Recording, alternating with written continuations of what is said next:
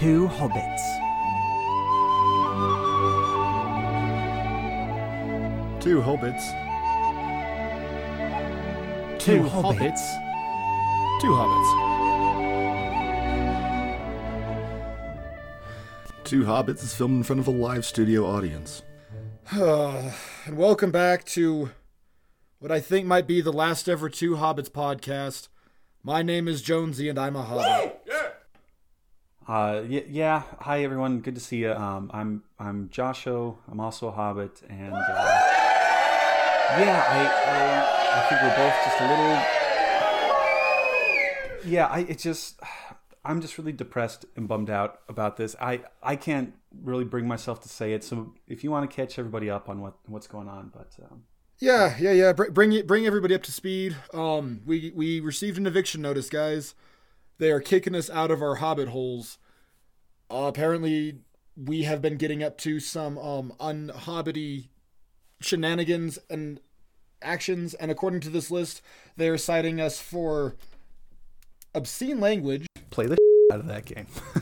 I still play the of that game. Exactly. Hey man, whales. Yeah, I think we're doing really well. I think we're doing well until I had to come along. So you it up. I know. God, motherfucking stupid piece of shit.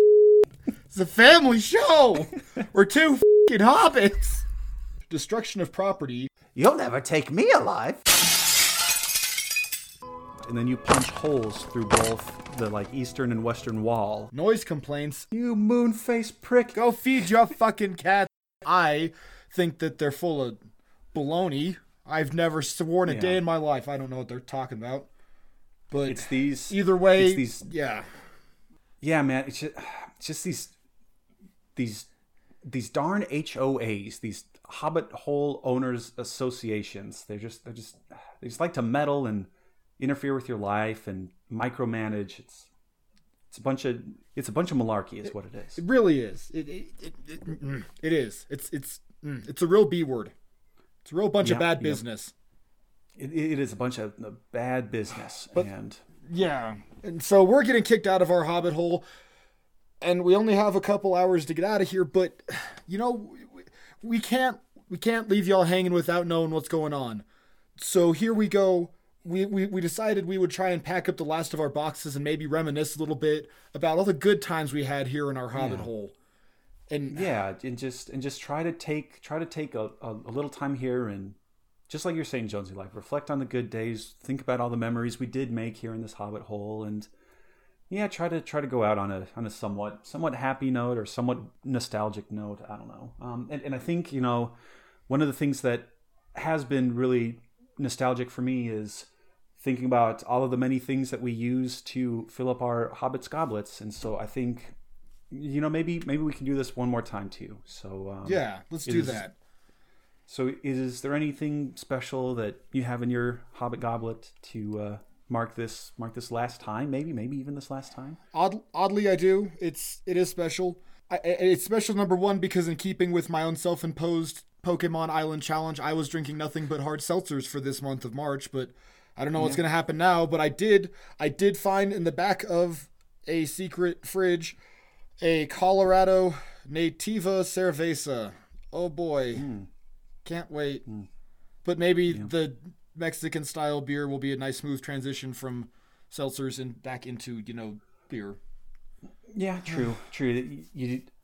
One does need a bit of a sort of transitional phase. Yeah, the one I have, I also I was so sad that I just kind of went and picked up a whole bunch of things. But one of the things I did pick up is from Homestead Beer Company, located out of Heath, Ohio. Homestead Beer Company, and I have their sun-kissed wheat. Since our last episode, the weather has gotten warmer and it's been sunnier, and I have been able to actually venture out of my Hobbit hole a little more often, and I don't know, maybe just this will be a kiss of spring, early summer, and just I don't know, maybe that'll help me get over just feeling so sad. I hope so. Yeah, so let me open. Oh, there you go. Yeah. There it is. Here's the one last Hobbit goblet, good buddy. One last one. Bottoms up. And this is pretty good. This is a pretty good one. Yeah. Yeah? I don't know. How's that Mexican style lager, was it? You said? I assume it's a lager. I always figure that American Mexican beers are supposed to be lagers or something, right? Yeah, or at the very least, if it is a little funky, don't be too surprised when maybe an American brewing company tries to make a Mexican style beer. But I don't know. It's actually really solid. It's light. There's a nice aftertaste. Well, good. Good. Man, that at least what that. You know what? You're right, Josh. Show tradition is good for our hearts. And yeah. Well, and think about all the places where we have been, all the memories we've had, the moments we've shared, and I just couldn't help but notice. But as we were packing up the last couple boxes, that I think we both kind of found some little knickknacks and odds and ends, and maybe it might be nice to just talk about those specific things and sort of process because this is a grieving thing. We're getting evicted, we're getting kicked out of our hobbit holes.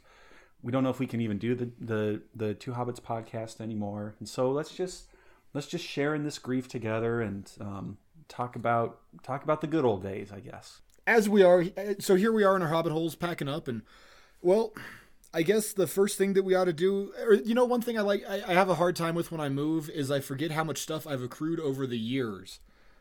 Mm-hmm. And we have these kind of like random labeled boxes and stuff with stuff in them, and I kind of like to I don't know. There's sometimes you find a box and it's like, did I unpack this when I moved in, or is this still? Do you know what I mean? Like, there's always a couple mystery boxes, and you forget to label it, and you think this goes into the bedroom, but it's actually your flatware for the kitchen. Yeah. So maybe that would be a good idea. We kind of, because I see we have 8 boxes here. Maybe we just kind of peek in them one more time and make sure that they're labeled correctly and all that. Yeah.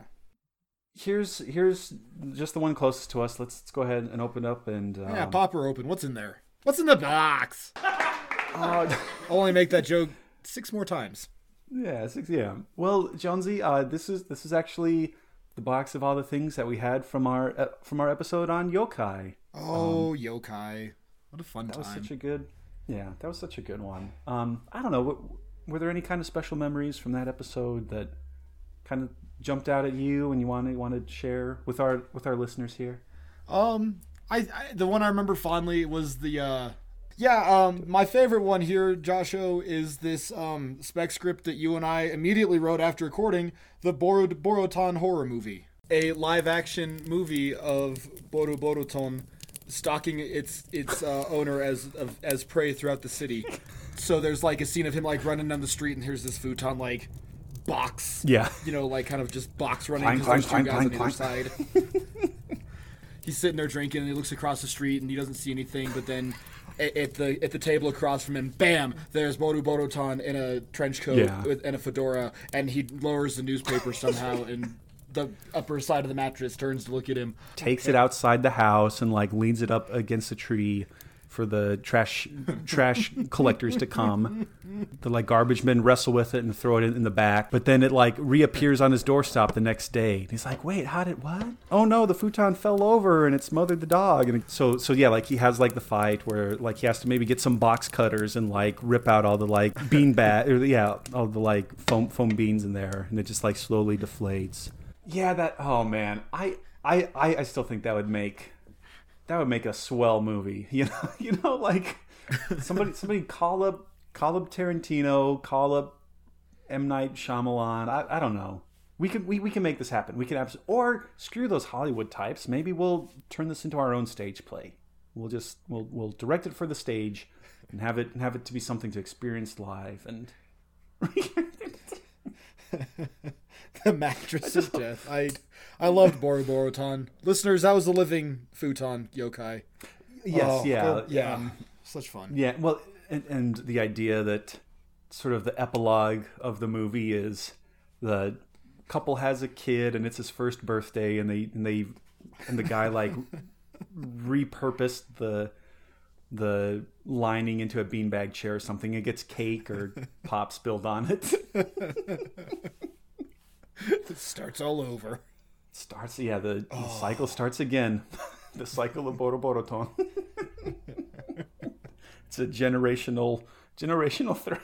Oh, that was a good episode. Well, and the moment that I always kind of get a kick out of too is was the one yokai that was just a giant head that would fall on unsuspecting passersby in the forest. Yeah.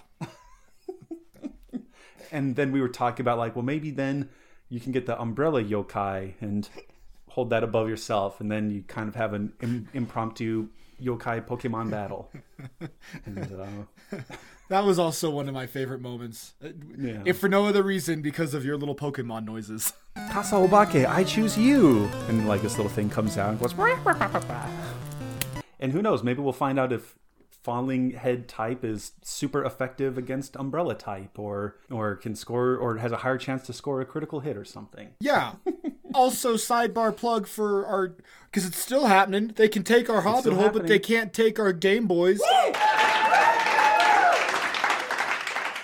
So Joshua and I are still playing Ultra Sun and Ultra Moon. Follow us on Twitter. Get updates as we write romantic letters about our Pokemon adventures across all the Lowland Islands, and great stuff. Well, I think that's about good for the yokai box, and again, we'll tape it back up. We can tape this one up. Yeah, tape it back up, make sure that it's labeled properly, and then we can, we'll just kind of move that one over to the side. What's that next one over by you there, Jonesy? The next one I've got is Underground Houses. Do you remember this one at all? I know this. Yeah. I remember this was one that you sort of took the helm on. Yeah, and and it was. That was really good. I remember in particular the idea of this one gentleman in New Zealand who took part of a submarine and then turned that into an underground house. That just seemed an affront to whatever you found holy. We're adamant that this not happen. I believe there's an order to things. Submarines go in underwater, or they don't go at all. Damn it. Right. And you can't have an above sea level in dirt submarine. It's not okay. Yeah. Shame on you. Yeah. Oh, and hey, look at this. It's even one of those little Vault Boy bobbleheads. Aw. And I remember specifically, like we had to get out and buy one of these because we were the whole ongoing joke we had about moving these giant 20-ton doors on abandoned missile silos. Pizza's here. Okay, prepare opening. Hey, where's my ranch? Oh, I left it at the store. Well, you better go back and get it. Go back and get it. Yeah. Oh, Han, thanks for getting those groceries real quick. Oh, did you forget the eggs?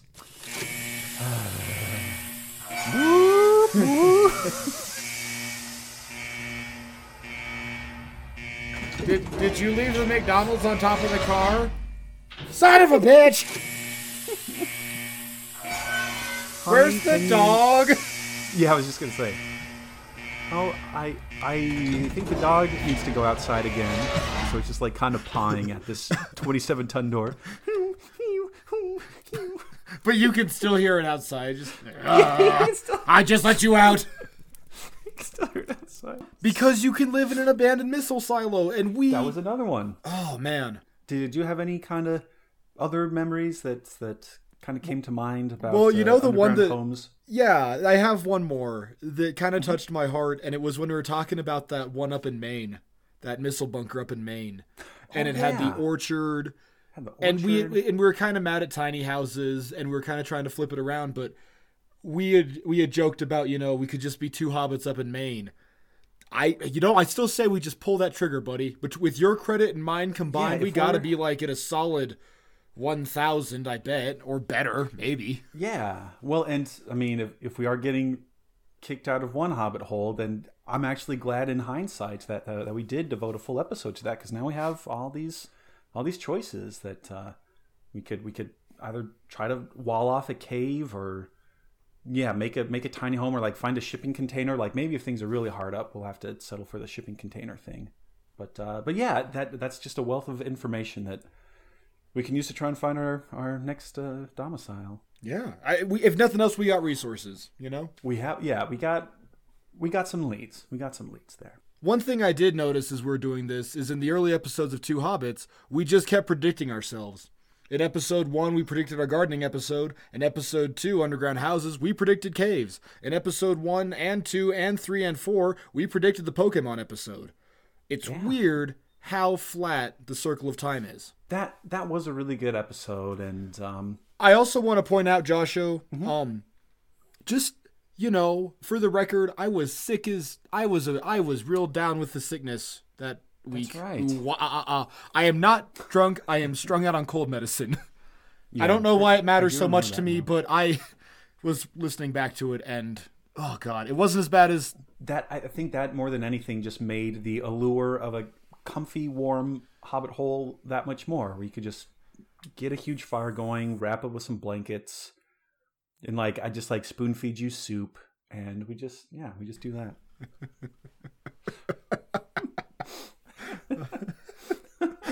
I have never in my life been spoon-fed soup, and I kind of want to be. I think with that being said, maybe we'll tape up the Hobbit Hole box and get that labeled. And oh man, this is an extra large one coming up next. I think we're gonna have to spend some time going through this one. I don't even know. I don't even know what's in it, but gosh, it smells good. Whatever's in there, it smells. Because this is our food episode. Oh, the food episode. Well, no wonder it's both savory and salty and sweet and umami, all that. Yeah, no wonder it was so fragrant. Oh man, that was a really good one. Wasn't that also one of our longest ones too? Yeah, it was 2.5 hours. I think I shaved it down to shy of 2 hours. It was. There was a bit of time in the old editing booth, as it were. Because true to Hobbit form as we are, we get horned up for food, and we could talk clearly for hours and hours about food. Oh man, where to even start? No wonder this is a big box. There's a lot. Oh, excuse me. There's a lot to go through. Yeah, thank you. Well, is there anything that you kind of want to start with this food episode, or? There's a couple things that really stand out to me. Number one, it was just such a fun, I don't want to say, it was such a fun, bipolar episode because not bipolar, that's the wrong word. What's the word I'm looking for, Josho? Polarized? Polarizing? Well, no, because we were already both at either end of the spectrum. So I guess I'll just say bipolar because we were both either one end or the other. I had just consumed one pizza and was about to get second pizza, and you had just been slided pizza. That's right. And jalapeno poppers. And jalapeno pop. That's and right. You were so bummed out, and I was so pizza drunk and pretty much beer drunk too. Right, that was because I was drinking that wonderful beer that I'd gotten from 3 Barrel Brewing after eating my 3 Barrel pizza, not half an hour before we recorded, and then my Mrs. Hobbit was gonna bring me a pizza, and you admittedly good split pea soup, but yes, it was very delicious. It was no pizza. And then this is maybe a secret to the listeners, but the following day, gosh darn it, the Mrs. Hobbit and I did get pizza, and I texted you a picture of it to be like, it was redemption. Pizza redemption. Oh man, I was super sad about that. Actually, here's another kind of, speaking of jalapeno poppers, here's a little fun story that wasn't part of the episode, but again, because we're hobbits, I can talk about food always. So a couple of days ago, the Mrs. Hobbit and I got a little stir crazy, and we decided to kind of indulge a little bit, and we went out to eat. And there's an establishment here in Columbus called Smokehouse Brewery. Okay. And they also do barbecue. They have a bunch of barbecue. So we go over there to eat, and we get a couple beers and put our food order in. And we don't always start with an appetizer, but sometimes it's kind of fun.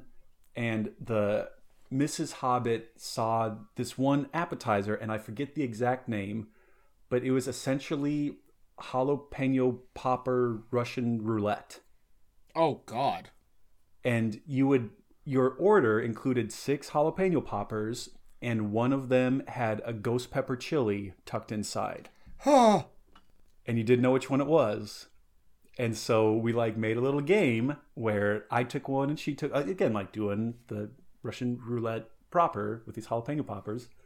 And I ate my first one and I was like waiting it out 20, 30 seconds. I was like, okay, I think I'm clear.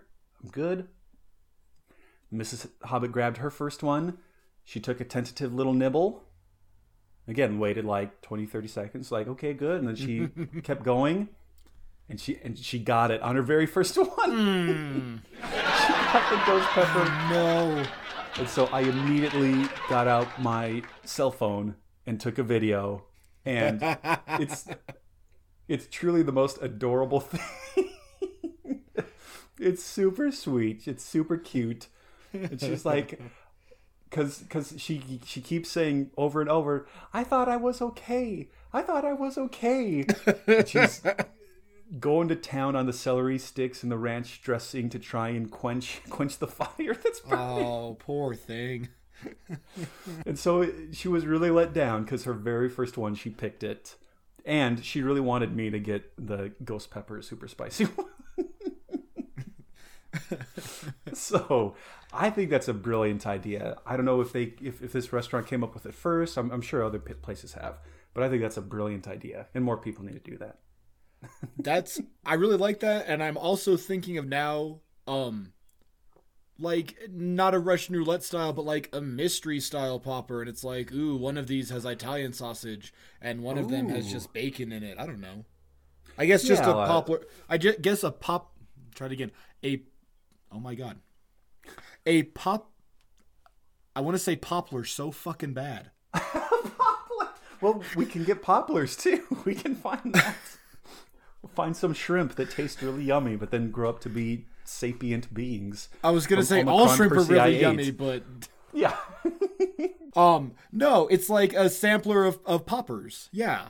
Yeah. With different things. Yeah, like the mixed chocolates or like box of chocolates with different fillings and stuff. But also, Jonesy, I do want to give you credit because shrimp, I also remember, feature very prominently in our food episode because yes, we did. Because we did the all-you-can-eat shrimp at Red Lobster once and got kicked out. It was you, me, John, Jacob, and my brother Dan, and we hit Red Lobster in Pueblo. You remember that? Oh my God, I do remember that. You remember we hit them for their unlimited shrimp, and then they asked us to leave after an hour and a half? Yeah. Which, I'm scared. Yeah. Remember that? It was like, hey, can I just have a pound of these coconut shrimp? Yeah. That was a great... Yeah, that's fine. I'm proud of us, man. I'm proud of us. Damn. Okay, but anyway, we're getting distracted by food. Surprise, surprise. No, it'll happen. It's bound to happen. Yeah. I have a fun note for this one. Yes, let's hear it. Yeah, I got a text message from my boss 2 days after we dropped it. And he was losing his mind over your pizza place with the wing deal. He was so excited for that, yeah. And that just kind of made me feel good because he like texted me to tell me how excited he was about the pizza deal. Not that he liked the show or anything, but oh man, that pizza deal really got him going.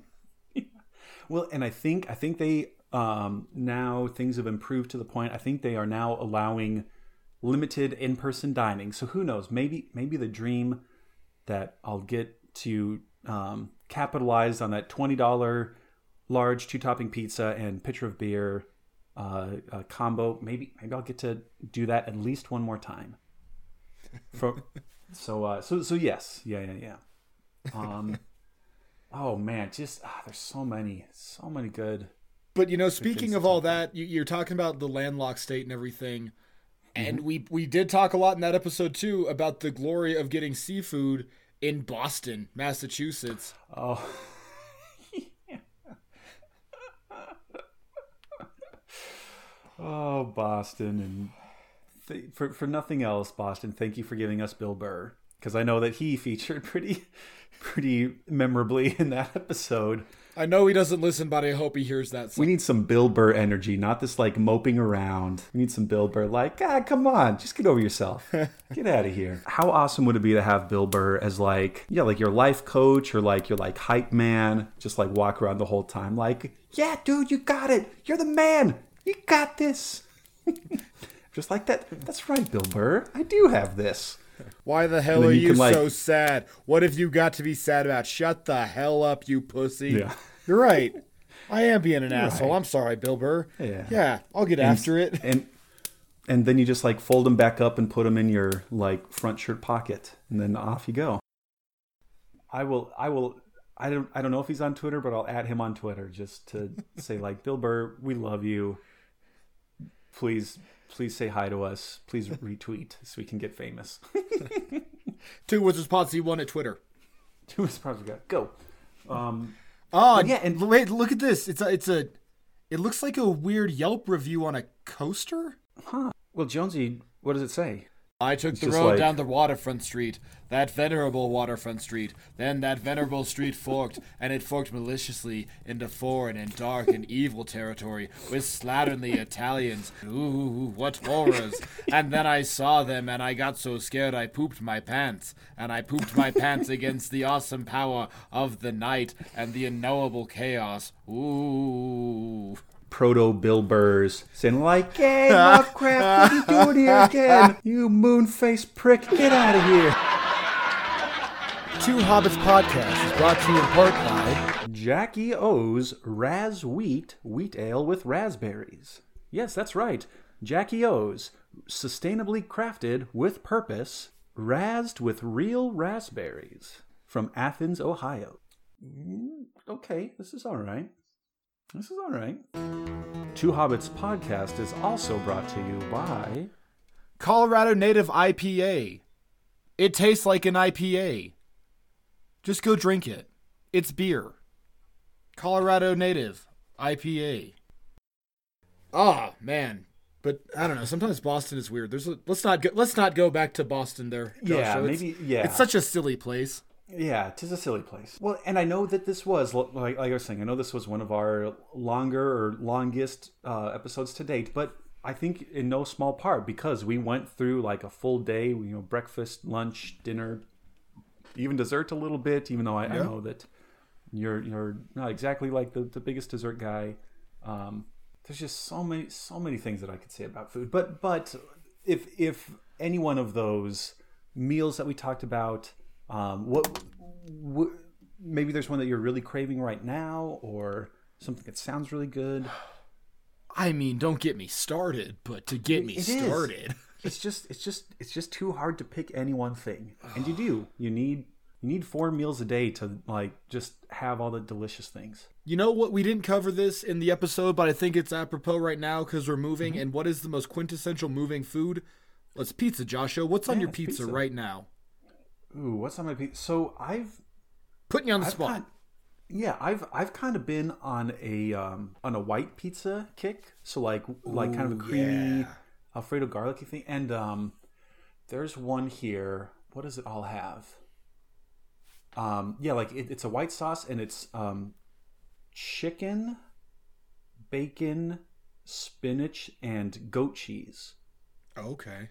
And it is like, because of course like goat cheese is like really funky and tangy on top of a white sauce. And yeah, it's just really good. It's really good. And because it also has all of that blended stuff. There's the kind of funky, creamy, tangy from the goat cheese and the white sauce. And then you have the salty and savory from the bacon and the chicken.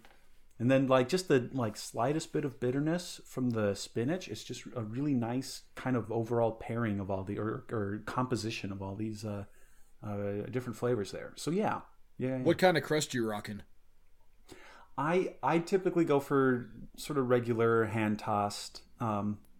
Every once in a while I can get down on thin crust or crispy or whatever. But no, like I need. I'm not the biggest fan of like deep dish or pan pizza. Because I do like bread.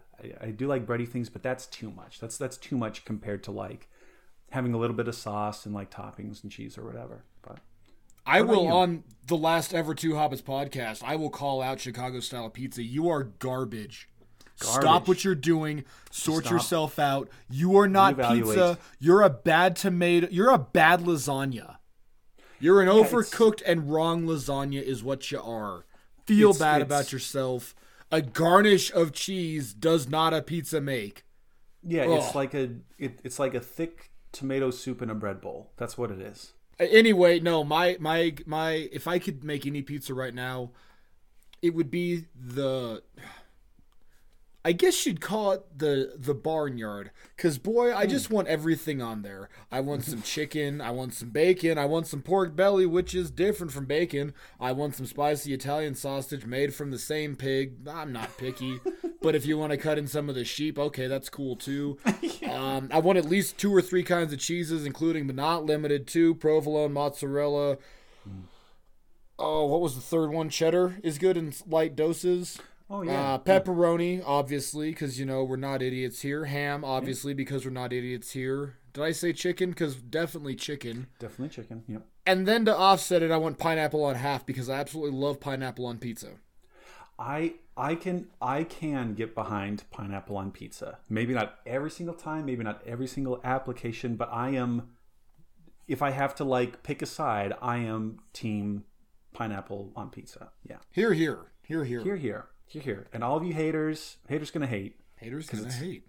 Cause yeah, it's like of all of the other goofy things that we put on pizza, why draw this arbitrary line around pineapple? Really, you're gonna put like shrimp? You're gonna put shrimp on a pizza, and that's fine. But then you're gonna say wait, pineapple? Time out, Joseph. No, get over yourself. I have had, and I don't know where I had it. I cannot remember. But they did shrimp. They did a corn-based salsa that was mildly spicy but not overpowering. Okay. And then red onions. Mm-hmm. And something else really screwed up. It was gross as hell, but it was one of the best pizzas I've ever had. See, and that's just so yeah, go wild and put things on there, and don't just exclude pineapple because you have some weird psychological hang up, or you just want to impress your friends. Pizza it's okay. Tadena. Yeah, pizza Tadena. Many and wondrous are the toppings on a pizza. And none more wonderful than pineapple. Except for pepperoni. Except for bacon. Okay, yeah. Except for bacon. Yeah, true. No, honestly, my go-to for the longest time was, the Domino's 555 deal. And buddy. And at least one of them had to be green chilies and bacon. That's a solid combo. So yes, bacon Tadena. Bacon Tadena. Yeah. That's nailed right, it. well, yeah, Nothing more to be said about that box. It's right. done. I was just about to say, Jonesy, if we keep at it, we're gonna have to go buy another box and put new food things in. So I think for the sake of both of us, for the sake of our listeners, we have to force ourselves to lean our body weight on this box and tape it up and label it and carry it outside. Because otherwise, we could spend all day talking about food, and the eviction notice says midnight, and so we gotta go. We gotta get after it. Okay. Well, and then speaking of, just moving right along, here we have another box. Opening it up here. This is honestly one of my favorite boxes. This was unicorns. This was the unicorn episode. Unicorns. Did you like the unicorn episode? I gotta ask you. It may not be my absolute favorite, but it's definitely top 5. It's definitely top 5. I really liked it in New York. I really liked it. And I think specifically one of my favorite bits is we were talking about Carl Linnaeus going around and classifying all these animals, and because he was Swedish, we made him the Swedish chef.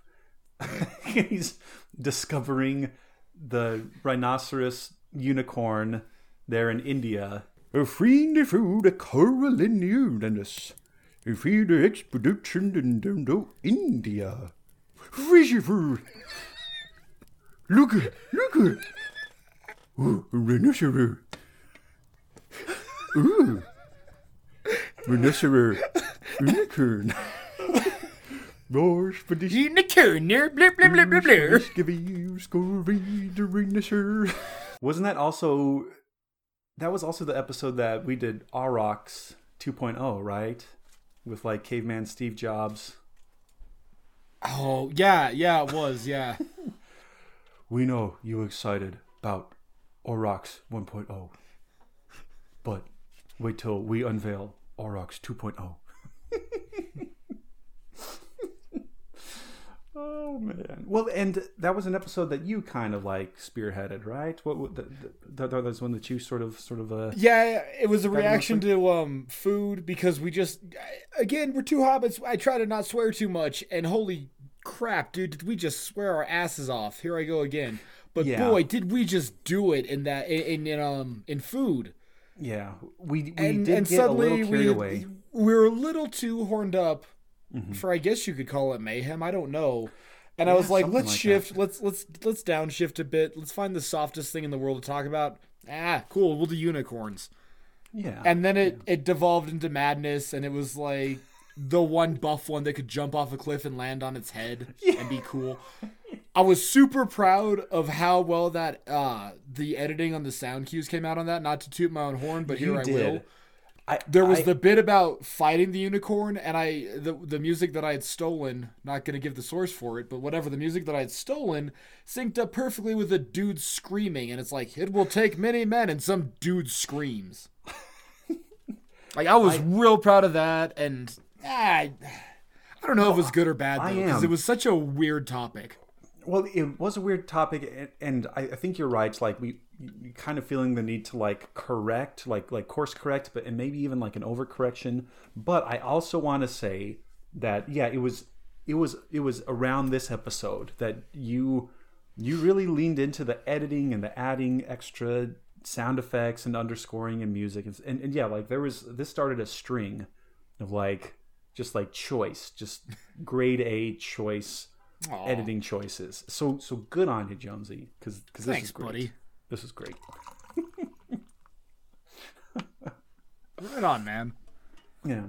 Oh yeah, Swedish Chef was a fun bit. I don't know. I kind of liked unicorns. Maybe I was unduly mean to Harry Potter, but yeah. Yeah, it is. Admittedly, like it is kind of low hanging fruit. It's easy pickings to hate on Harry Potter in 2021. But yeah. Yes. Although that was a pretty good joke about like the unicorn just happened to die by this pool of mercury, this naturally occurring mercury spring. That was a pretty good joke. It was all right, yeah. We do well for ourselves.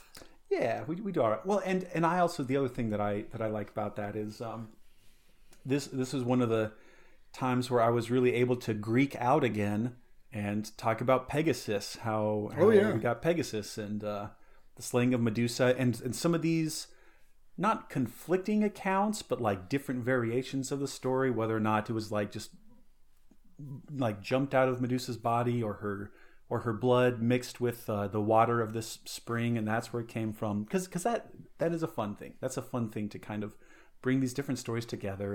And I think even as we talked about in that episode, like, oh, that's how you heard that story? Because I heard it this way. And it is. It's a fun way to, kind of compare notes. Yeah. For the record, though, I do want to just really quick. I'm not ever questioning your pronunciation on stuff because I know that you've got it more than I do. Mm-hmm. But I just want to make sure the one that I keep thinking about was Hesiod to Hesiod to Hesiod. Oh yeah, that was one that stuck out to me because I wasn't trying to be a jerk. It was just I want to make sure that I'm kind of got the same points of reference as you. Like right, in all things, I'm never trying to step on any toes. And as two hobbits, we have big enough toes. Like exactly, yeah. No, I will never ever take umbrage, take offense, feel slighted, feel like my feet have been trodden upon. No, man, because we're two hobbits. We're figuring this out, you know. Yeah. So yeah. No, Okay, totally cool. totally good. And I think with that we can also close this box up, tape it up, label it. And send it out the door, ready to go. I think it's ready for the movers. Yeah. Two Hobbits podcast is brought to you in part by Colorado native Mountain Pass Pills. Kind of tastes like the other two. It's passable. That's really good. Two Hobbits podcast is also brought to you by Seven Sun Brewing Company's Rolled Up Wheat Ale with Guava and Lime as a part of the Field Ration series. Ugh. That's really weird. And now back to Two Hobbits. Alrighty, well, you know what, Jonesy, we are making progress, and actually, when we were taking that little break, I actually double-checked in the back room, and Yeah. I'm glad I did, because there was another box in there, so I would hate to imagine what was in that box and would have left it, because maybe it was something that we really needed, but here it is. Let's just crack this open and see what's inside, and oh, I would have been super sad if we left this. This is the gardening episode. Oh, gardening. Oh my God, the gardening episode. That's like our best one we've done, Joshua. I think. I don't know. I would have felt like a real fool of a took if I left this box in the back room. So I'm glad I double checked, because I don't know how often you've moved, but that's one of the big fears, right? Like, you always just have this gut feeling like, did I forget something? Did I leave something behind? Did I do everything? So I'm really glad that I gave everything just one more look, because this would have been a real shame. This would have been a real shame not to have. Oh, absolutely. Well, so this is also one that you kind of took the lead on there, Jonesy. So I don't know, like memorable moments or funny bits or emotional bits. I don't know. What do you remember from this episode? I mean, my first one, and this is just a note that resonates with me, but Joshua, you were just precious, and I don't know why you're so damn precious, but you were. Long. Yeah. They're out there. Awkward, weird. Its tongue swells up when it talks to other trees, especially if the lady tree persuasion. Yes. If it's like me, and I know I am, whatever. Well, and also kind of lovable and adorable in its gangliness and like, oh, you poor thing. Look at you. Aw, honey. Yeah, I guess. There I go again. There you go again. But also, the one thing that stood out to me is, boy, do I hate creationists, and I still do, and nothing will change that. But man, it gave us one of my favorite bits here on the Two Hobbits podcast, and that was our little Flytrap Sensitive. Flytrap Sensitive is the greatest rapper name ever. Flytrap Sensitive is the greatest space mutiny. Flytrap Sensitive. Flytrap Sensitive. I put my creationist theory on Flytrap Sensitive. Yo, what up? Flytrap Sensitive in the Mid-Atlantic Marsh region. Coming out of Raleigh! What?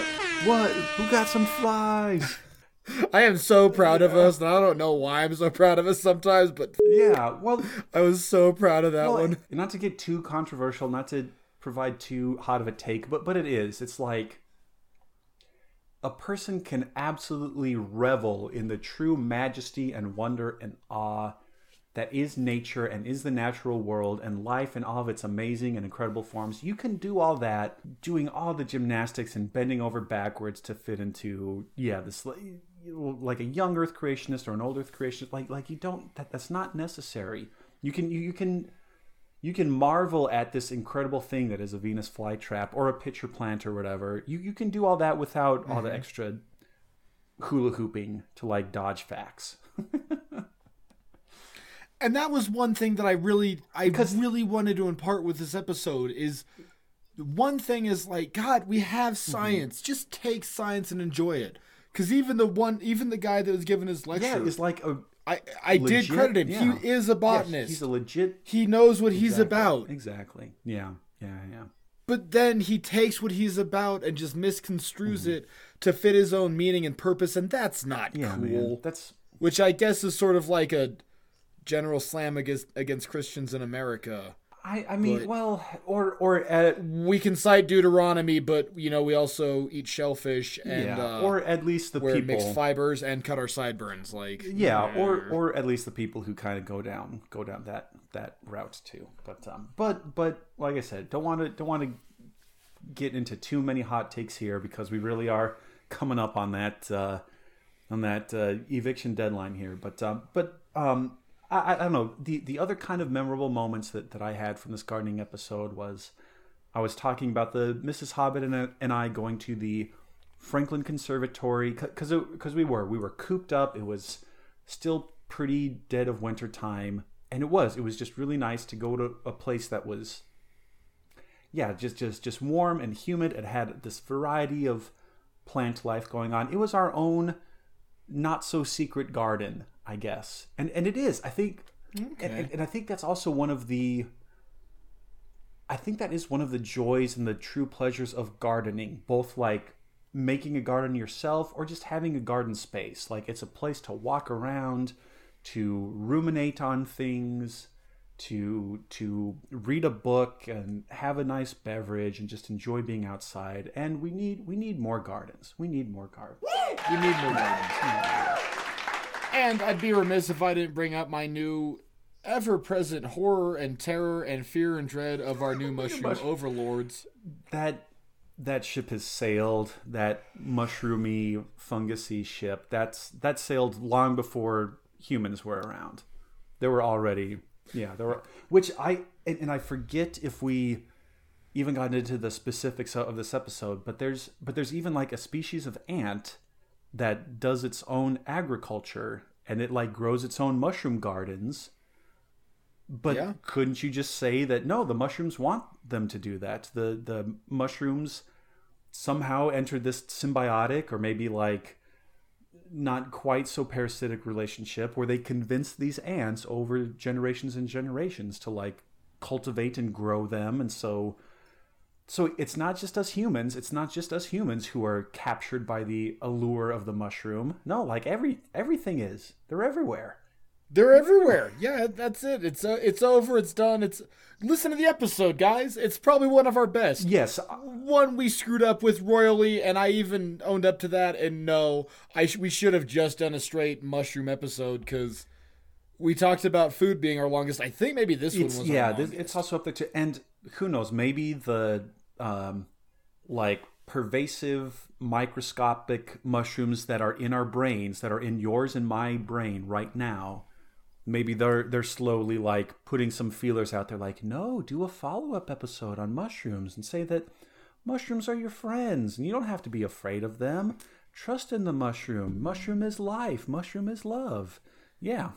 Yeah, either in for $1, in for a dime. If you're going to get wet, you might as well go swimming. If mushrooms already surround us and perhaps even control our very lives, just lay over and let them do it. Let them run wild and just own that. Or start up a mushroom resistance force. I don't know. No, it's over. No, they'll that's kill it. us. They will squish that resistance force. Ha ha ha. No, all hail the mushroom overlords. I also May their mycelium feelers touch and probe at touch and us. probe and be warm and gushy. I don't know. But under 98.6 degrees. True. warm. Under that very important point. Yes. I also one other quick memory from this episode was talking about this mythical tree in. Ooh, sorry. Blech. Yeah, this wheat ale with guava and lime. It's a doozy. Okay. Anyway, sorry. Is it rough? Well, because Seventh Son was also that same place that made all my hard seltzers. And so it's weird, like with the guava and lime, it kind of tastes like a hard seltzer, but also very, again, like yeasty because mushrooms are everywhere. Everywhere. But also You're burping out microcolonies. it's just perpetuating. It's just perpetuating. But the other kind of fun little memory I had from the gardening episode was talking about the tree there in Valhalla that the goat would eat and would produce never-ending mead from its udders. Oh my god, I love Yeah, that goat. and again, like, yeah, if the situation, if the stars aligned just right, where I could, like get a sprout from that tree, and get that same goat to like come hang out in my backyard and give me, perpetual mead. That'd be living on Easy Street.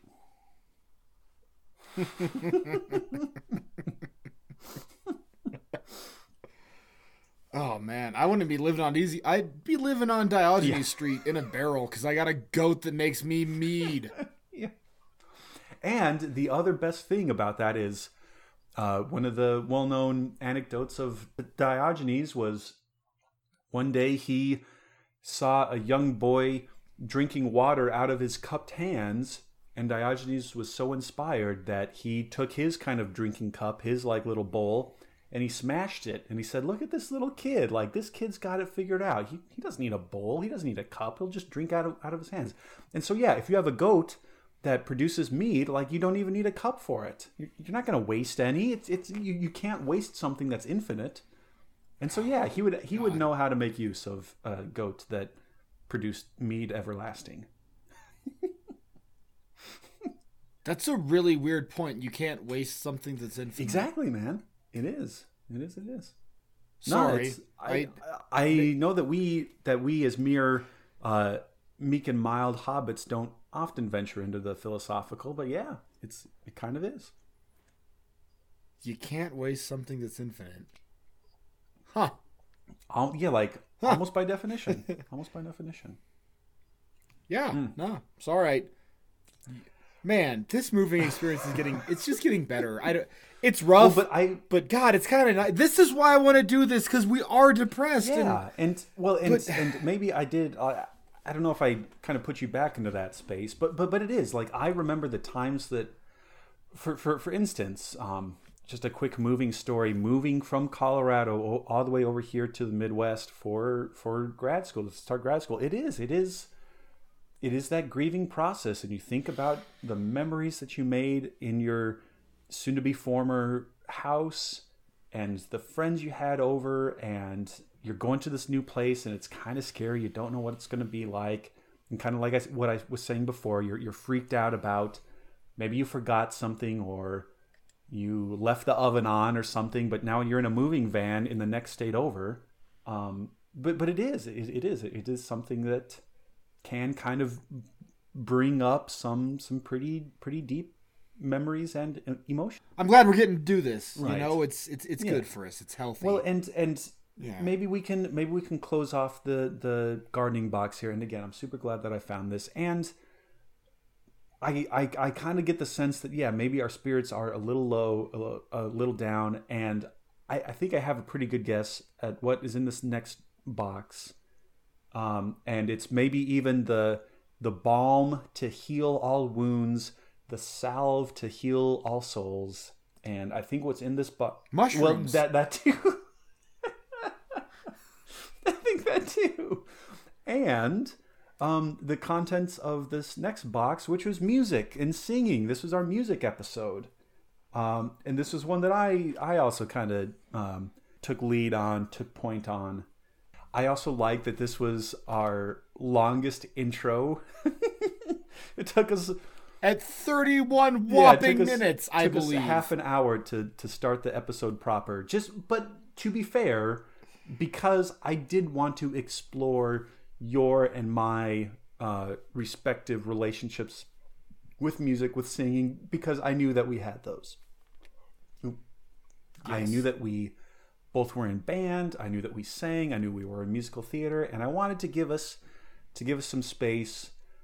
Not exactly to brag, maybe to humble brag, but to kind of like own up to like, I can sing, and I'm a pretty damn good singer for not being trained or whatever. Yeah, we do all right. We do all right. And then after that gargantuan intro, just finding little oddities about singing and song, and I also got to lean into my kind of Greek mythology, Greek literature, which this produced. And I know we kind of like talked about it and we said that we'd come back to it, and I hope we will someday.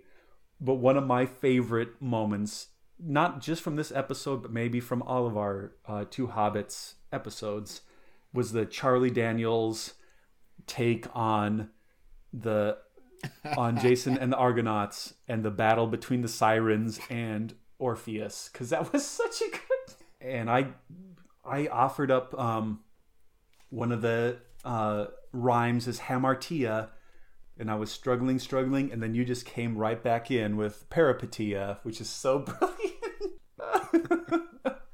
Even a blind squirrel will find a nut. But don't you discount yourself there, because no, it made and yeah, maybe one day, hopefully sooner rather than later, we can come back around and finish writing that song, because that is going to be a ballad for the ages to talk about. Oh yeah, Orpheus doing this, like Battle of the Bands with the Sirens. And I know that even though I took lead on that episode, like, were there any kind of particular memories that stay with you, Jonesy? Well, I want to call you out. I think I want to call you out, Josho. Uh-oh. I gave you my musical credits, and I was honest with you. We very briefly delved into my musical past, my stage name of Marky Stardust. I know for a fact, sir, that you played trumpet in a ska band in college, and I'm giving you the chance to plug this right here, right now. Okay, no, fair. Calling you out. I found a gauntlet in this box, Josho, and I didn't know why it was in here, but now I do, and I am laying it before you. Fair dinkum. Yes, and I promise I wasn't trying to duck anything, but yes, there was a time, my last year of high school, first year of college, I was in a ska band, and we were called the Classy Sophisticates.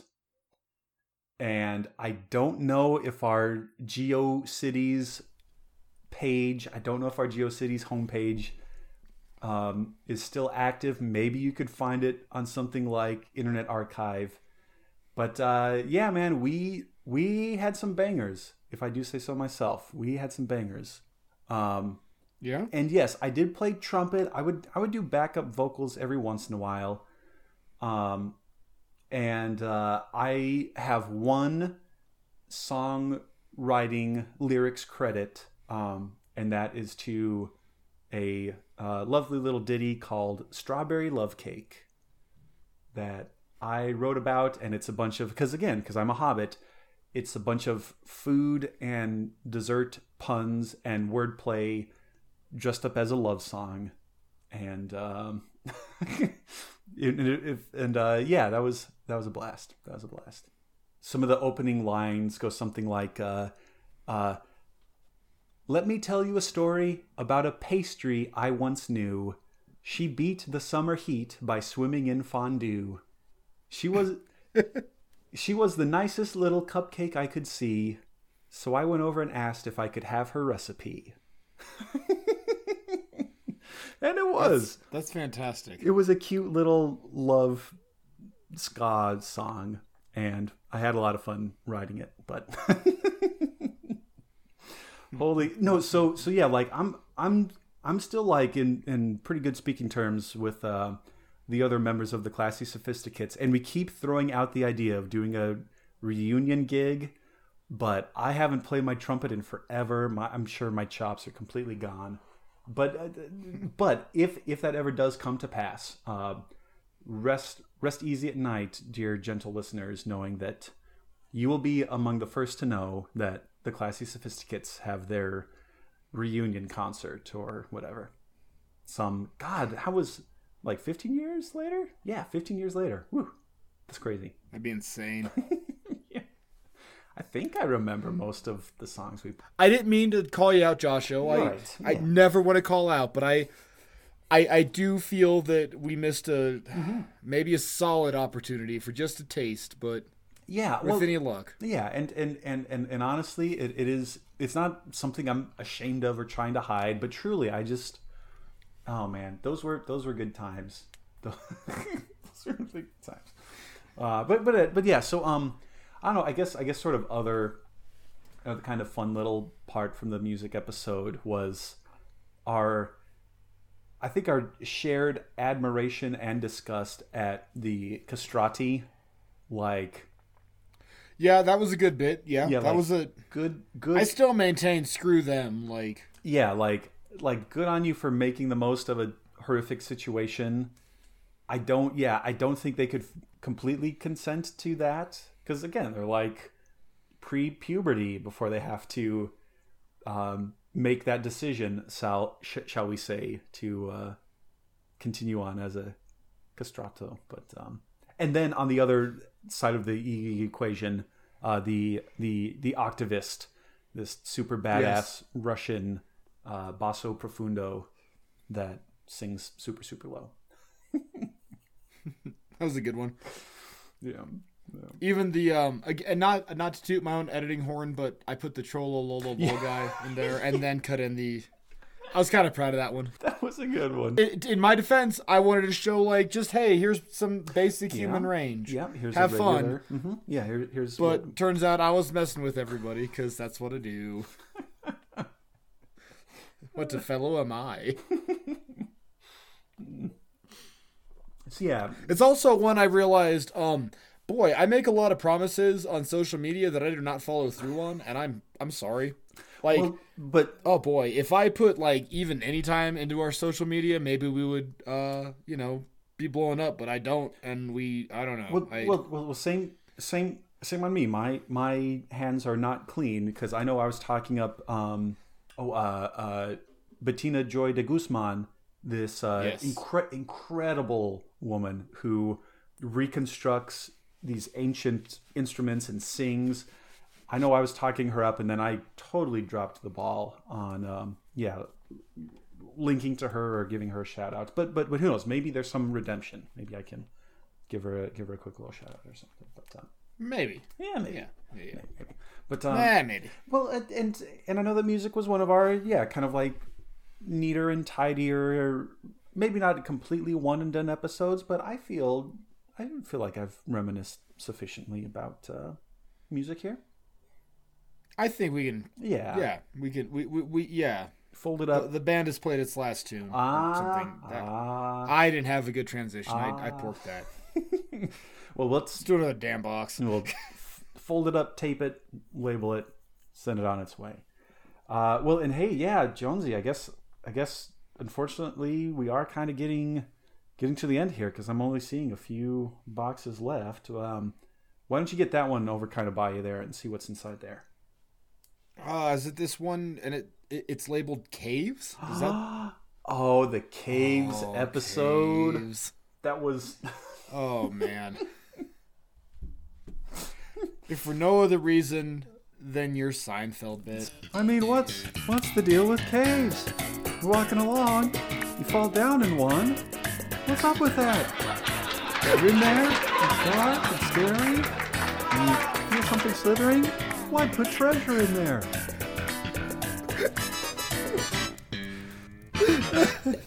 I'm in caves. I could listen to you do that all day. Believe me, buddy, I could do that all day and just annoy everybody in the world. Just make like increasingly less clever observations about caves.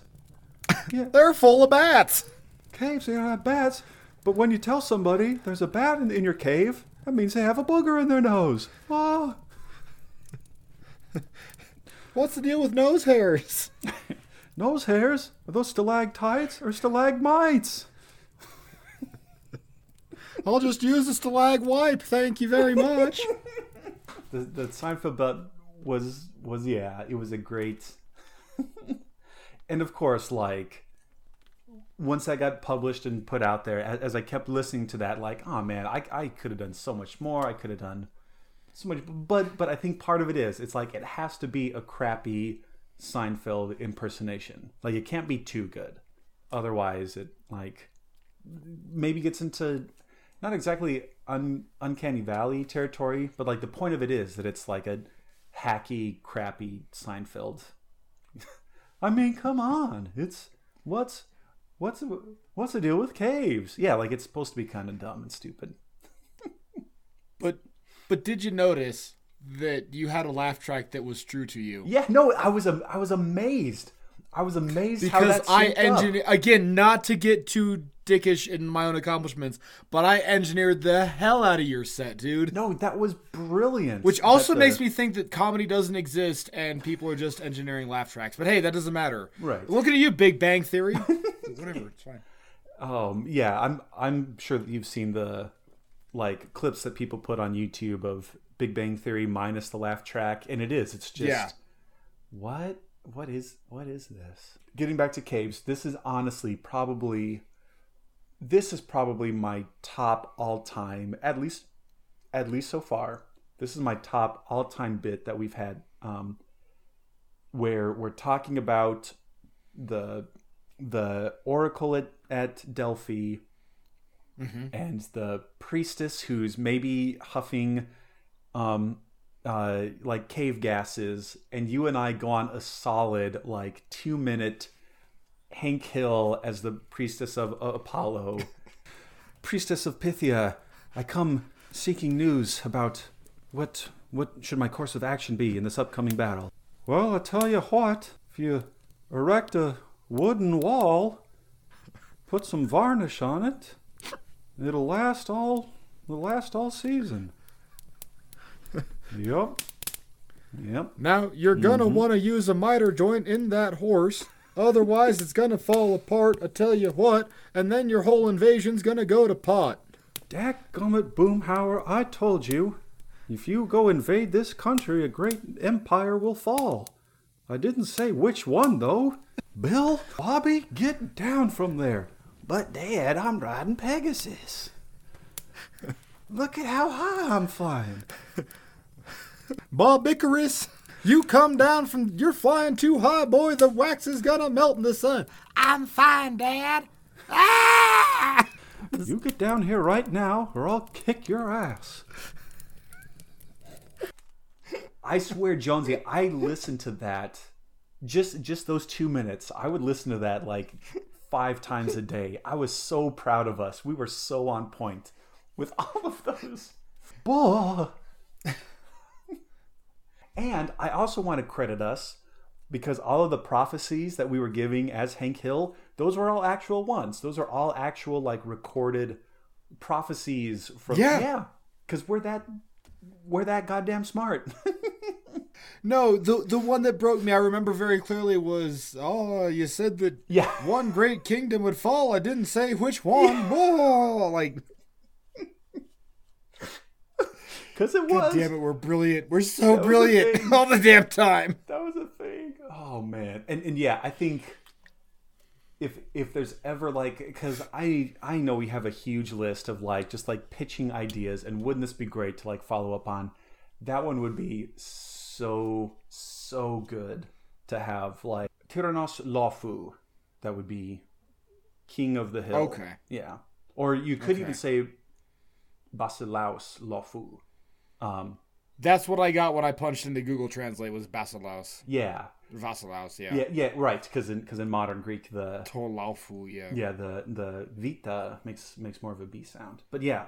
So yeah, there it is. There's a whole. I also just get such a kick out of Hank Hill, this very masculine guy, performing this very feminine and feminized role of being a priestess and like wearing a veil, wearing a headdress. And as he's sitting down on the tripod, he has to have the insert for his like atrophied buttocks.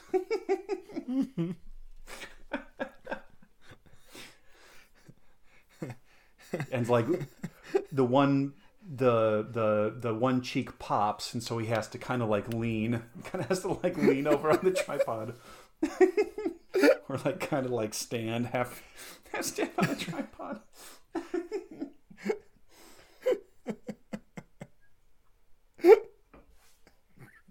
Damn it. Those are also my favorite bits as I'm editing when we crack ourselves up and there's know. just nothing for like seconds. And it's just like, okay. My priestess of Pythia, I come seeking your advice on a certain medical condition. I have a narrow urethra. Well, I guess that makes two of us.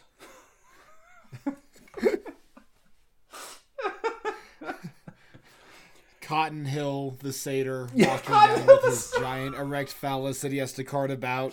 I ain't got no narrow urethra. I ain't got no. And that, again, that makes so much sense to have Cotton be a satyr. On so many levels, that makes sense. And then Dee Dee's like a dryad or something. It's like, Cotton wants to get a child by me, but I will turn into a tree. Doesn't matter. I had worse in Saipan. I killed 50 centaurs. This is Sparta. I killed 50 Persians. And then, but yeah, okay. Oh man, yeah. Basileus. Not to get hung up on that one little bit, because there was a lot of fun bits in this. There were lots of fun. I particularly enjoyed your you wrote a horror film on this one with the Olms. Oh yeah. The weird little like wee tiny legged skinks. Team of like crack commandos wading shin high through like a cave water. And someone pulls their flashlight over and they see these little guys and they're just like, "Oh, look at these little things." It's like, "Oh, whatever, they're just in the water." And then like their little legs just go and stick out, and then they just like zip up and they dart up along the cave wall, and everyone's like shooting, like kind of like with Predator. Everyone just kind of unloads into the jungle, except it's in a cave. Everyone's blindly shooting in the cave, and this little Olm is just like whipping around like nobody's business. Everyone's gone deaf now. It's Yeah. between Boroboroton and the Attack of the Olms, I think we've got like two really solid movies. Too solid, yeah. I bet Sci-Fi Channel can pick us up. I don't know. Sci-Fi Channel, please, or even an earlier callback, Adult Swim. If you're still interested in Teddy Roosevelt Cryptid Hunter, we can have Teddy Roosevelt. We can do like a spin-off movie special where it's Teddy Roosevelt versus yokai, or Teddy Roosevelt versus the Olms, and we can do that. Oh my God, Teddy Roosevelt versus yokai would be so That'd be cool. so legit. That'd be so fucking legit. Come on, you stupid stinky mattress. Let's have at thee. And he's just boxing Boroboroton. You will try to shame me for visiting the red light district of Edo? I'll show you. Take this. And he just like pops one of the like giant laughing women in the mouth. Oh, all right. That's enough out of you, you slattern. Bully. Strumpet? Yeah, Strumpet's even better. Strumpet's even better. Vile Strumpet. Pat, pat.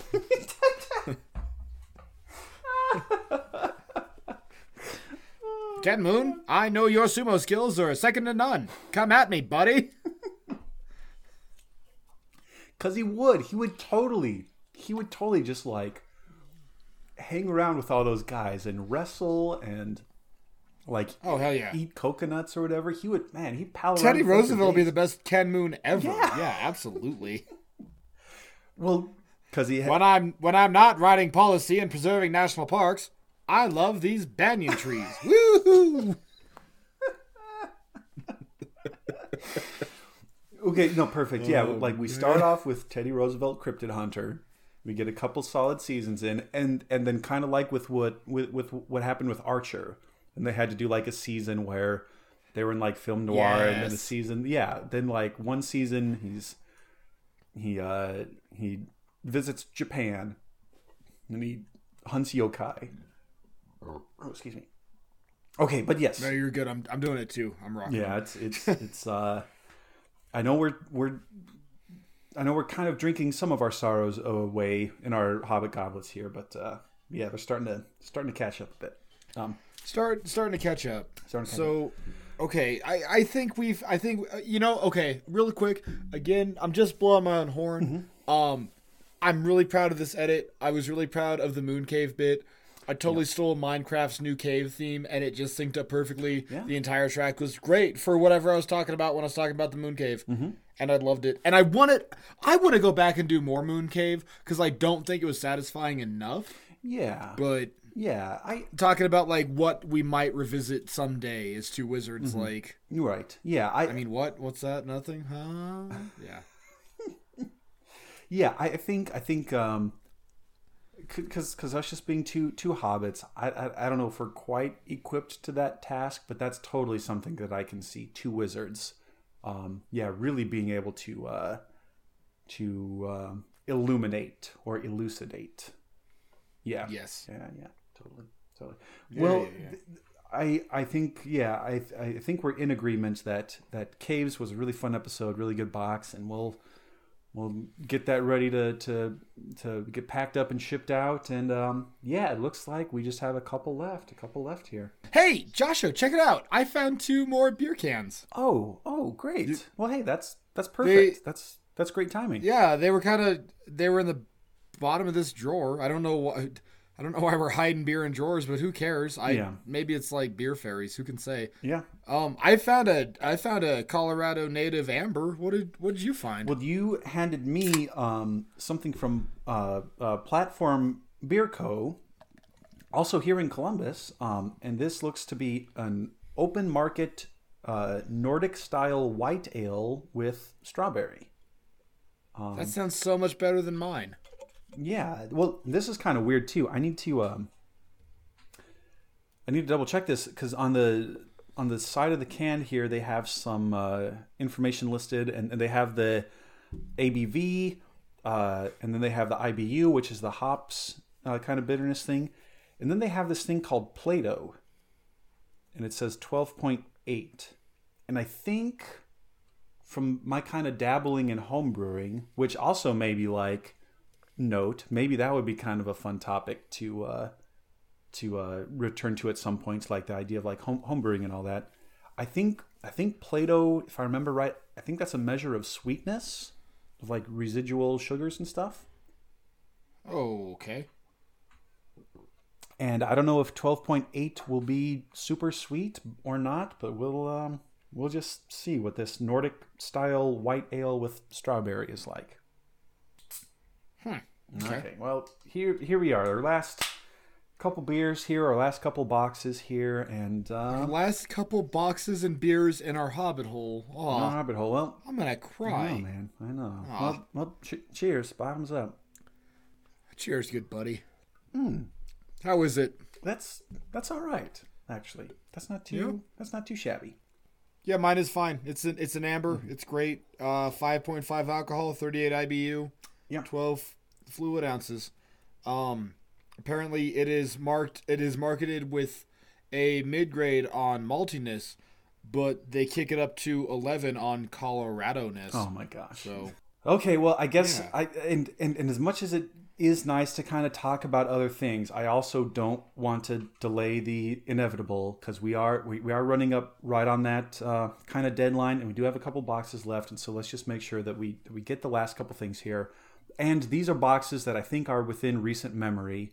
And I think this one, I think I hear a muffled but distinctive Pika Pika coming out of it. And this is our Pokemon box. That's because it didn't die the first time I beat it to death. So I know that I can be a bit of a hipster anyway. But yeah, I was totally from the beginning like, Pikachu's overrated. It's not even that good of a Pokemon. And I know I'm not the first one to say that, but yeah, I'm totally like, stop with the Pikachu hype train. Get off it. Yeah, here we are, Pokemon train. Here we are. This one, maybe a little too recent, whatever. But yeah. Nah, I liked, we just talked about the parallels in our life story, and I really thought it was sweet, the weird parallels in our journey into Pokemon. It was, yeah, that we both kind of were like, hey, what's this thing? And sort of roundabout into the trading cards, like not full on, not like the full like playing and collecting, just kind of like, oh, let's like do our own thing with it. Yeah, it was so funny. It was so funny to like hear all of the, all the things that we kind of shared from a distance, from afar. Yeah. And again, I'm not making fun of you. Don't think I'm not. But damn it, I love your sad Clefairy story. I think that's the funniest goddamn thing I've ever heard. And then I think when I scrounged up enough allowance money and went to Kmart to buy my own booster set. I forget what was all in there, but they promised a foil card in each pack, and I got a foil Clefairy. And oh god, yeah, and as you could imagine, being a boy in 6th grade, like just starting off in this trading card thing, it's like, oh no, this is what I have. And you saved money for that too, like that. Yeah. Oh, and I honestly can't remember if I even opened it up at school with my friends watching. Oh no. I don't want to say I'm inventing this memory, but it was definitely something like I either opened it up with all my school buddies or I was telling my school buddies about that, and they totally like teased me mercilessly for having a foil Clefairy. And it's like, look, I can't, this is literally beyond my control. I didn't ask for this. Don't be hating on me that the gods decided in their cruelty to give me. And they were mad. They're upset at you, like. Or it gave me like a weird this is the cross that you're gonna have to carry. You will have to go through 6th grade, being known as the boy with a foil Clefairy. The boy with the Clefairy. Oh god. Oh man. Another favorite moment, and this will get put in already, but whatever. I love your oak bit. That was wonderful. I was so proud of that. I made Amanda listen to that like 3 times just to be sure I got the mixing right in it. Yeah. No, because I remember this may have been a conversation that happened off air or off recording. No, I truly think that I do kind of have an ear for voices and an ear for accents, and who knows, maybe in a slightly parallel universe, not too far away, one that's still kind of distant. Yeah, maybe I went hard into voiceover work or something like that. Because yeah, I also, again, to kind of toot my own horn, pat myself on the back, as it were. But then again, we both do that. No, not at all. No, I have been doing that this whole episode. Just me talking about my editing was so on point. Which A, it has been, but also B, more going through all of these boxes and all these recollections of our recording. You and I both, we had some killer accents, some killer voices, some killer bits, and it's yeah, maybe with a little more guidance or steering down that direction, maybe that could have been something for both of us to do, more kind of goofy voices or voiceover work or whatever. So real quick, because I don't have a lot of favorite moments from here, but I feel like we should just really quick touch on it.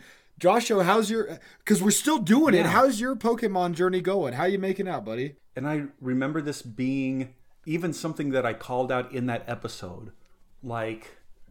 I kind of feel like I'm stalling out because I'm trying to train everybody up at the same time.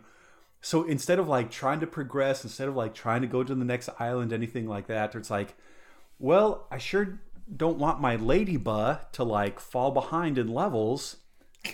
I better because I do I'm that Pokemon trainer.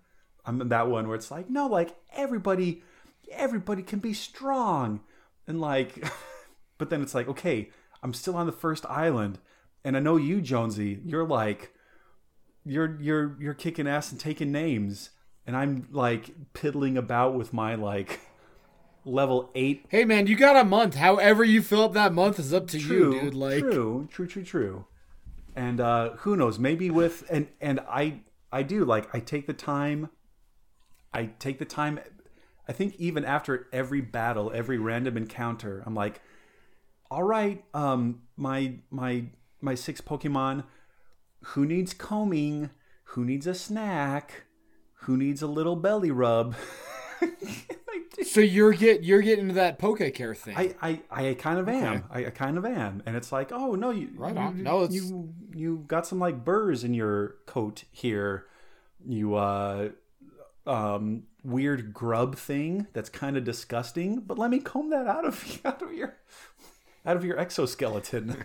You got some like schmutz right there. Let me take care of that for you. But how was yours? How was your Poke journey going? Oh, dude, I'm crushing it. I've been trying to. I got off. I fell off tweeting about it for a second there. Yeah, I've been bad. But I am past the. I guess I'm at the 3rd island now. I just beat the Ghost Gym. Okay.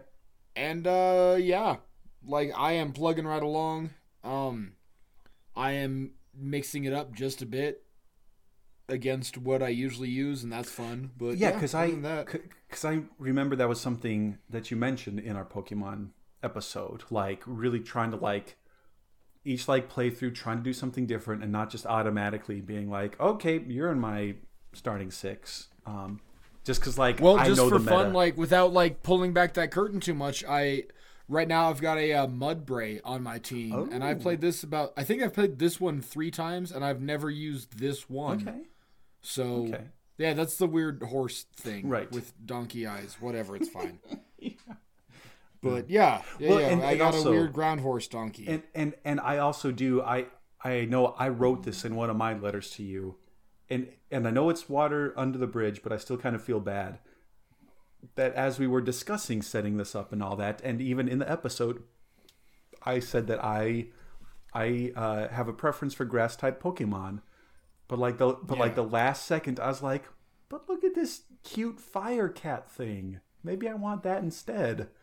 And so yeah, like I went with a Litten as my starter, and I did give it a nickname, and I nicknamed it Tompy after our actual real life Devon Rex cat Tompkins.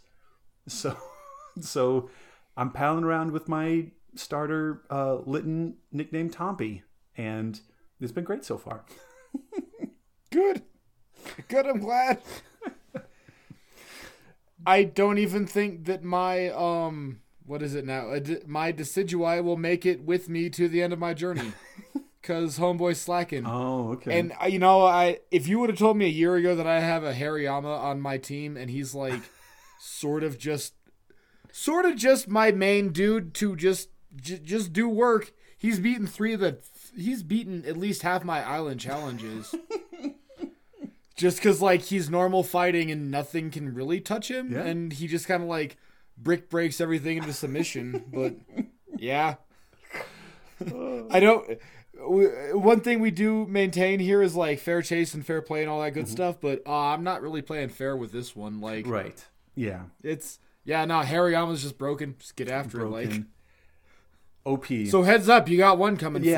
I guess I can try and make some sort of strategy, some sort of battle plan, but more often than not, it'll be your like level 60 Hariyama versus my like, all right, team, let's use the power of friendship. Just gets brick breaked into the fucking ground. Mark, stop using brick. Mark, stop using brick break. Stop. Oh my God, He's you're being such a already dick. fainted. You're being a dick. What are you doing? Not that you're that guy, but like I can see you getting mad at our challenge. Like no, not I. It's weird for like those types of things. I either like I get super earnest and super into it, or I just kind of like no, whatever. It's like ones and zeros. Like it's fine. It's all good. Well, and Jonesy, I know we did kind of go on an extended Pokemon rant there, and maybe it's just because we don't want to yeah, like by the time we look at this last box and we both know what's in it, and we both know that after we double check this last box that we're coming up to it. But Yeah. But yeah, we have this last box, and I, not only by process of elimination do I know what's in it, but also it's the most recent one, and this is the fishing episode box that we got all packed up. The fishing episode, yeah. And at the time, we were both a little stir crazy, and at least here in Columbus in the Midwest, since recording that episode, it's been sunnier, it's been warmer, a lot of the snow has melted. The Mrs. Hobbit and I, we've been kind of here around the city. There are these metro parks because it's weird. Okay. And I can't remember if I was telling this to you earlier or in a different context. Like Columbus is a dense metropolis, but then you drive like 10, 15 minutes any direction, and then you're in like farm country. Yeah. And so the city has these series of metro parks that are just kind of like wild little places, or at least not like reclaimed places that, yeah, you go and you can walk around. And so that's what we've been doing as the weather's been getting better. And that has helped a lot with our kind of cabin fever, stir crazy. Good. Yeah. Good. Yeah. Good. So have things been getting a little better there in Alamosa, Colorado? Nah, it's warming up a touch, but number one, I maintain, and you can, without being that guy, look at my Instagram. I've shown this before, I'll show it again. I am cold proof. Yes. I like to do the polar plunge. Yeah. So I've been tanning on my deck because the wind hasn't been blowing. That's so I'm the just big like thing. tanning on my deck for about the last week, Yeah. getting a good solid bronze layer going That's down. awesome. But other than that, nah, it's still reasonably chilly. Okay. But yeah. Well, and I also kind of envision maybe sometime in the future, and it's not going to be a fun episode topic, but yeah, I think one episode we are going to have to talk about wind, because good God, in the San Luis Valley, does it get windy in the springtime? And I hated it. And especially during track practice. We would have track practice at 3 p.m. on the dot, and that whole day, like the whole day leading up to track, it'd be sunny and calm and, like kind of cool, warm, because the snow hadn't melted yet. And because the snow hadn't melted yet on all the mountains, you could set your watch 3 p.m. instant like gale storm, and right as track practice would start. And I hated it so much. But I don't want to detract, and I don't want to ignore talking about fishing, even though we did just re-record. Yeah. So, yeah, I was also really kind of, I was kind of struck by, even though we didn't say it at the time, that like fishing and family, like kind of that was, I guess, sort of like a common thread about both of our experiences, because you were talking about going out fishing with your grandpa and all of his friends, and then your brother, and I was talking about going fishing with my dad and my brother and some other family. Actually, I have an aunt and uncle, and the uncle and their children, my cousins, they're pretty big fishers. They do a lot of fly fishing. One of those cousins has his pilot license, and he was up in Alaska also for a while, and he would do he would do crazy fishing up there. And it is, I think that's part of it too. Not only fishing being part of this 40,000 year kind of tradition and history, but also, like family, and sort of talking about fishing being a rite of passage, going out and going fishing and doing all that. So that was something that, re-listening to this episode and going through this box one more time, that kind of jumped out at me. So yeah, Jonesy, were there any other sort of observations in hindsight, or after getting that episode out and kind of thinking about it, was there anything that was kind of jumping out at you? One that I really enjoyed was your story of Jake murdering the tilapia pond with his catfish. And then apparently my brother Jake, I forget if he was trying to like clean it or something like that, or just decided to let this one catfish be free. And so he let this catfish into my grandpa's pond, and here are like all the little tilapia Oh God. babies. Oh no. Okay. Didn't tell anybody. Went back in. We finished our trip. Went back, and then sure enough, like later that year, whenever the other guy came by, he's like, "Where the hell are all these tilapia? What's going on?" My grandpa's like, "I don't know. Don't ask me." And then one day, like, just this monster catfish, like flopped over, and they like found it dead on the side of the ponds there. And they're like, "Oh, that would do it." That'll do it. And then, yeah, it was probably at the time my grandpa like put two and two together and was like, "Oh, I can never tell the story. I can't let this get out. This is, I was meaning to, it kind of got away from me, but I was going to give him a call and be like, "Hey brother, remember that time?" Kind of do that with him. I love that. It's so good. That made me so damn happy. Oh, well. Oh. Well, that's the other thing about maybe why we're getting kicked out is been trying to hide the fact that I have a cat in here, so maybe that's part of it too. But anyway, young Quince. Yeah. Hello, buddy. Yeah. Well, he's run off. He's come to help unpack the fishing box too. Yeah. He's a cat. Exactly. No. Yeah. He was like, "Wait, are we talking about fish here?" Oh my God. Okay. So there was one time. Quick story. There was one time.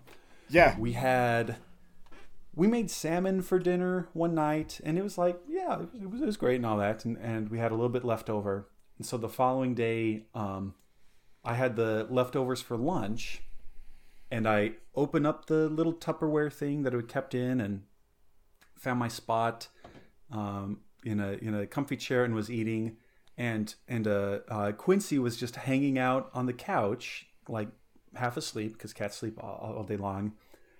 And then like 10 seconds later, as the like odor of salmon starts wafting around, he totally starts doing the sniffing. He's going like, but he's moving his entire head as he's sniffing. He's going like, it was the cutest thing.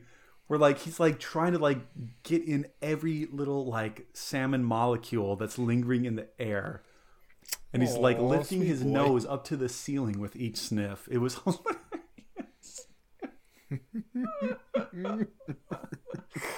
Oh my God, this funny little guy. Oh man, he's a hoot.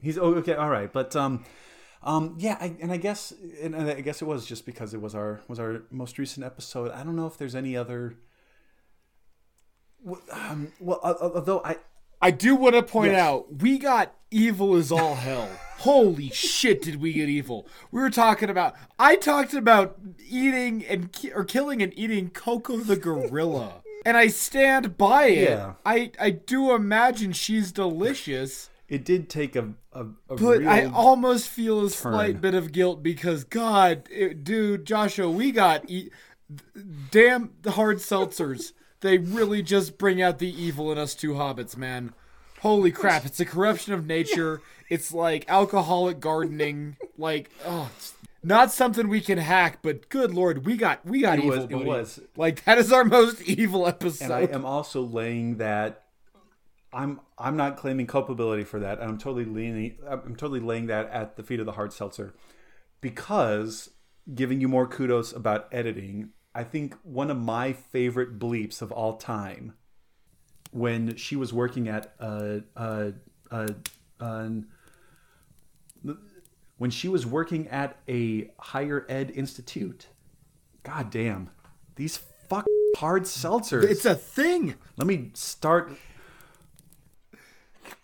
But even then, like, on a not so sweary scale, you got a killer Louis Armstrong, dude. I am still impressed. I think I even texted you as I was editing that. I'm like, which your Louis Armstrong is on point. Like, one thing I do have to apologize to you for. You had mentioned early on in the episode that your biggest one ever was like a foot-long catfish. And later on, I said that your biggest fish ever was some 10-inch trout. That's my bad. I was not actively listening. I want to throw that out there. I've heard it was the hard seltzers. Again, most recently, man. Oh my God, those hard seltzers. I want to eat a whale so damn bad, Josho. I've been asking people at work This is about the it, other like, thing. hey, would you eat dolphin if you could? Yeah. And like a resounding yes by all Yeah. of them. Like, oh yeah, I'd love to try dolphin. As we were also talking about let's get that, after it. Yeah, Let's get them. Just one. Let's just all agree because like people will like agree to go in together on like buying a half a cow or buying half a pig, and then you all let's just all agree to go in and get a half a whale or a half a dolphin. But this was the other thing. A dolphin's like what, 800 pounds? It's not even a cow. Like, yeah, come on. Let's get it. It's probably Yeah, wonderful. well, and it's same caveat. It's a rapist dolphin. Yeah, Come on. we can. What are we doing? Everybody wins. And also kind of this was one thing in sort of hindsight that is maybe not fishing exactly, but this was kind of jogged to my memory about like whaling and all that. Jonesy, I'm sure that you've heard about ambergris or ambergris. Yes. Like that's a whole other, like this like weird like upchuck from whale's digestive tract that Sperm whales. yeah that is really waxy and weird and can both be used A, to make perfume, and B, apparently goes well with eggs. Like I know that I'm on record multiple times getting horned up for trout and eggs, but ambergris and eggs, I just I don't know. I'm fascinated because like it apparently has kind of like a resiny kind of taste. I just so like like count me up for dolphin steak any day of the week. But with this ambergris stuff, like I just don't know. I just don't know. Anyway, that was the other thing that kind of and no, it's fine. And all I could think as you were saying that was I could hear Kif Kroker in my head going, "Precious hamburgers." But I also I have hard time. Jonesy participates in class but does not follow instructions. Well, because the other thing that reminded me of ambergris was I totally looked up that Moby Dick whaling card game, and and there actually is a card that you can draw that is ambergris, and like it's like an everybody wins, like everybody gets extra money if this card is drawn, because it was apparently that big of a thing, but yeah. Well, and I don't know if that's that. Yeah. That's the last box, Josh. I don't know if talking about ambergris is quite the note we wanted to end on, but it was, and that's the last box. It's better than talking about eating Coco the gorilla. So let's stick with that. And so, okay, that's that last box, and I gave our little hobbit hole one more kind of look over here, and I think that's it. I think this is time for us to start a new chapter in whatever we're doing. We could start a new chapter. No, I think you're right, and it is time to start a new chapter. And Josho, there's somebody at the door. Well, that. Oh, hang on. Let me get that really quick. Yeah, of course. Josho, I'll be dipped. It's my old gaffer Gershon.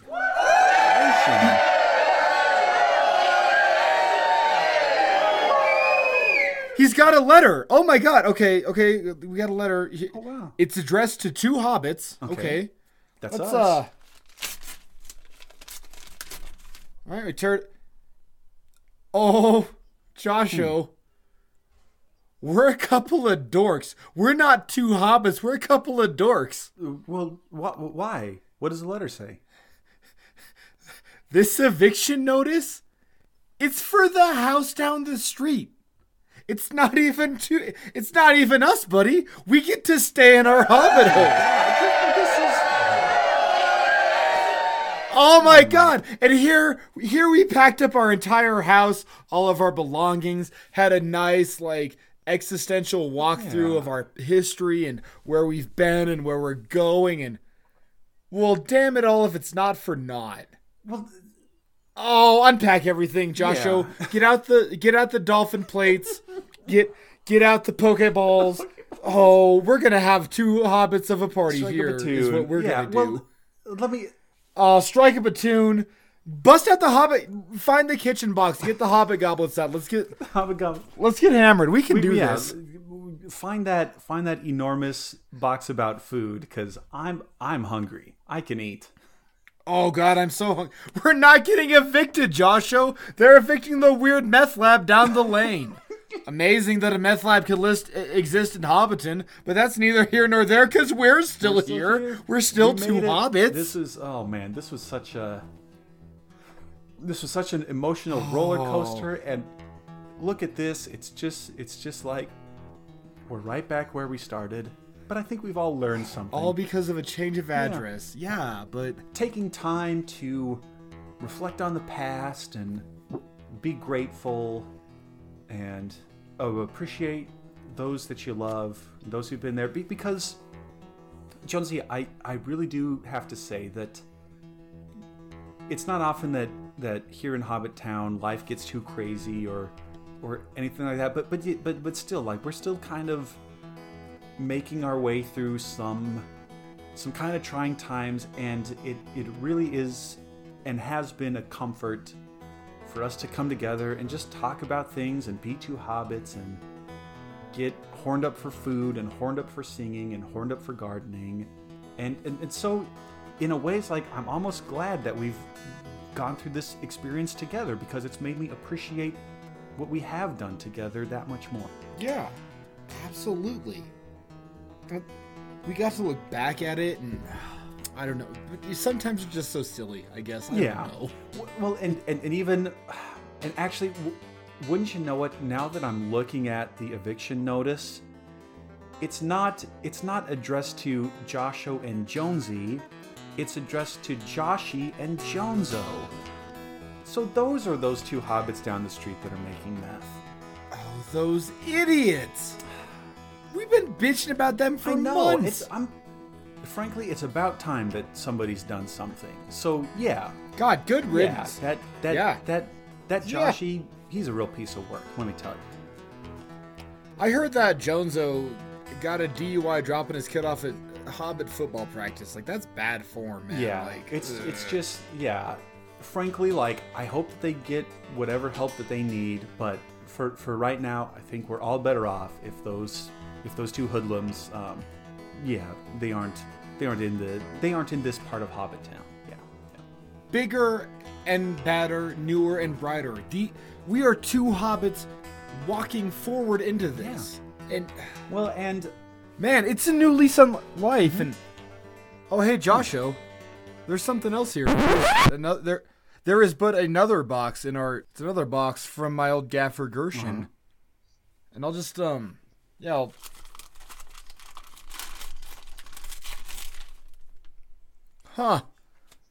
It's a thing called the Necronomicon. Oh. Huh. Maybe we should look into this. Anyway, sorry, that was weird. I guess I just didn't see the second package. Anyway, we're two hobbits, and if you enjoyed our almost last episode ever, but not really, and we didn't learn anything from the circumstances, so you can bet there's gonna be a new fresh episode next week where we still don't learn anything.